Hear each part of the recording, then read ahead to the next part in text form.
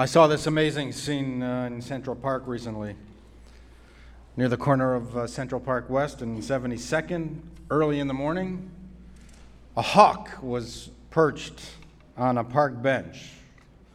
Now, I've seen hawks in trees in Central Park. It's always a thrill. But I'd never seen a hawk just sitting there on the park bench like any other New Yorker early in the morning. The hawk seemed fidgety. That, too, is not unusual for any creature that calls New York home. All of us are fidgety. And if you're a hawk and have lived here long enough, you too will become fidgety. The city makes us that way. But the hawk kept on looking underneath the bench as if it was watching something. And sure enough, under the bench railings, I noticed a nervous squirrel. It knew very well that the hawk was perched right above him, perched on the bench, waiting for the moment to swoop in and have breakfast, downed with the last drops of that Starbucks coffee that was discarded in the nearby trash can. It's probably what drew the hawk to this squirrel when there are thousands of other squirrels in Central Park. This squirrel was resting near a discarded latte. Our hawks drink lattes. That's nature for New Yorkers. We have wildlife too. We've got nature here. It's just different and more sophisticated. Remember that during the primaries, Senator Cruz, I saw he endorsed Donald Trump today, but at the time he didn't really like Donald Trump. And he seemed to suggest something derogatory about New York values. So for his benefit, New York nature is akin to New York values. It's civilized, manicured, and contained. That's how we like nature in this city. The squirrel kept on running under the benches, under the wood and under the railings, so that the hawk couldn't get to him. From time to time, the hawk would fly onto a nearby tree, as if to say to the squirrel, "I've left, I'll find something else to eat." But the squirrel would have none of it. "Forget about it," it signaled in that New York kind of way. The squirrel kept on running frantically under the row of benches, and when it peeked its head out from above the benches and took a step on the walking path, it heard the flutter and the rustle of the hawk's wings and rushed back under the protection of the park bench. This went on for about 10 minutes. And I came upon these prototypical New Yorkers in the middle of their unfolding altercation. Ultimately, sensing a brief opening, the squirrel dashed from under the bench and onto the grass where it could hide, at least temporarily, near a tree. And since in New York, all living creatures are in perpetual motion, constantly rushing somewhere, the hawk didn't have any more time for the squirrel. And I didn't have any more time for the hawk. I needed to get to the mikveh for a conversion. To the best of my knowledge, that hawk never ate that squirrel. You might call it a New York miracle. You might call it just nature, New York style, saved by a pedestrian. But if I were that squirrel, it might have caused me to reflect more on fate and faith, destiny, and predetermination. I think that squirrel was probably religious anyway, given the circumstances that I witnessed. That rodent came within an inch of its life. You could say that there, under the Central Park bench, that squirrel was benching.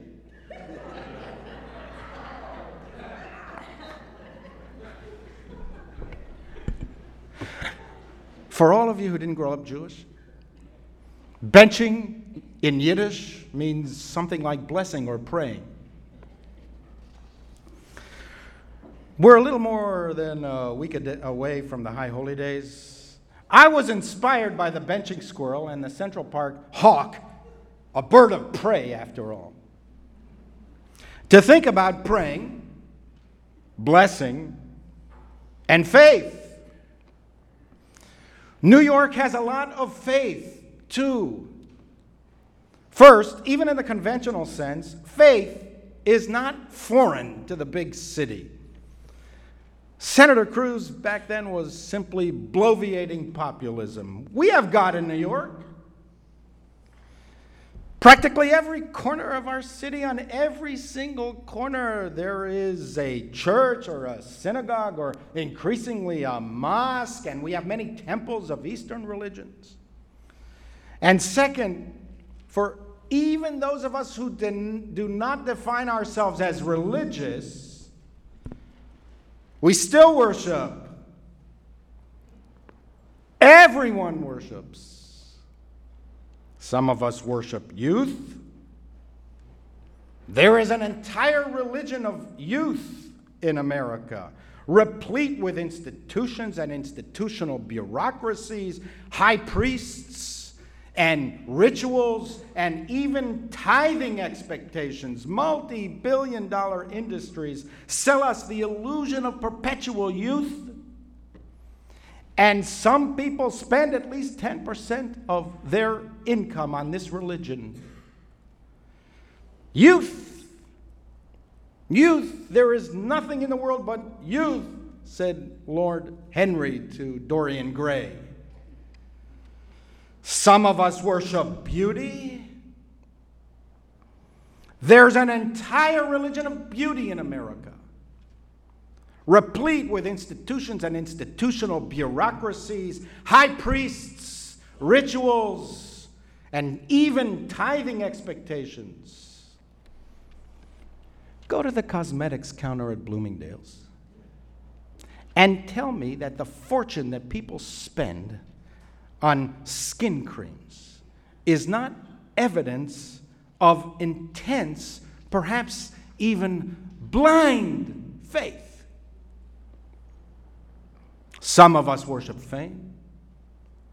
Some of us worship fortune. Some of us worship power. Some of us worship science and technology. Some of us worship the God of nothing, atheism, as fervently as the most religious of souls. Let us not delude ourselves. There is not a person in the world who does not worship something. The reason that religious faith is so powerful is that it is rooted in permanent and perpetual principles that go beyond basic personal needs. Youth will inevitably end. Beauty will inevitably fade. Fame will evaporate. Fortune, well, you can't take it with you anyway. Power is always shared and will ultimately be stripped from you. Kingdoms are clay, and crowns encrust with furrow weeds. Science might give you the answer to how, but not why. Reason might lead you into moral emptiness. Some of history's worst villains were highly educated. They reasoned themselves into villainy. If these are the things you worship, you will end up with nothing. You will be like a bird of prey, preying upon, but not praying for anything long-lasting.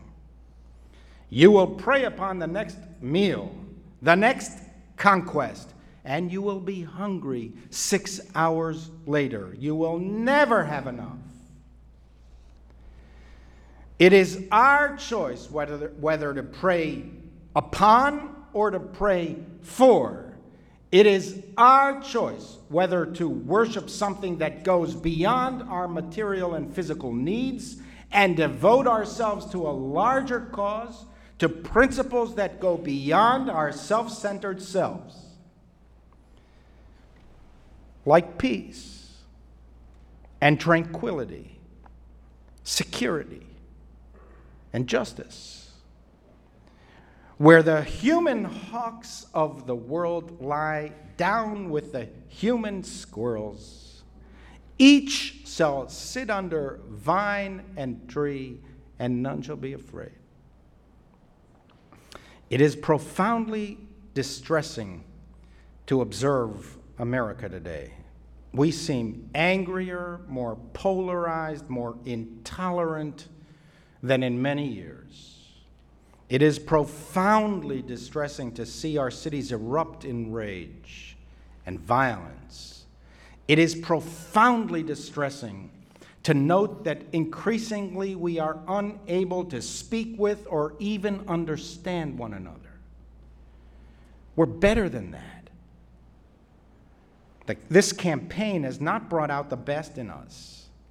If anything, it has exacerbated tensions and heightened anger. Whoever wins will have the monumental task of restoring a sense of unity and common purpose and civility and tolerance amongst our people.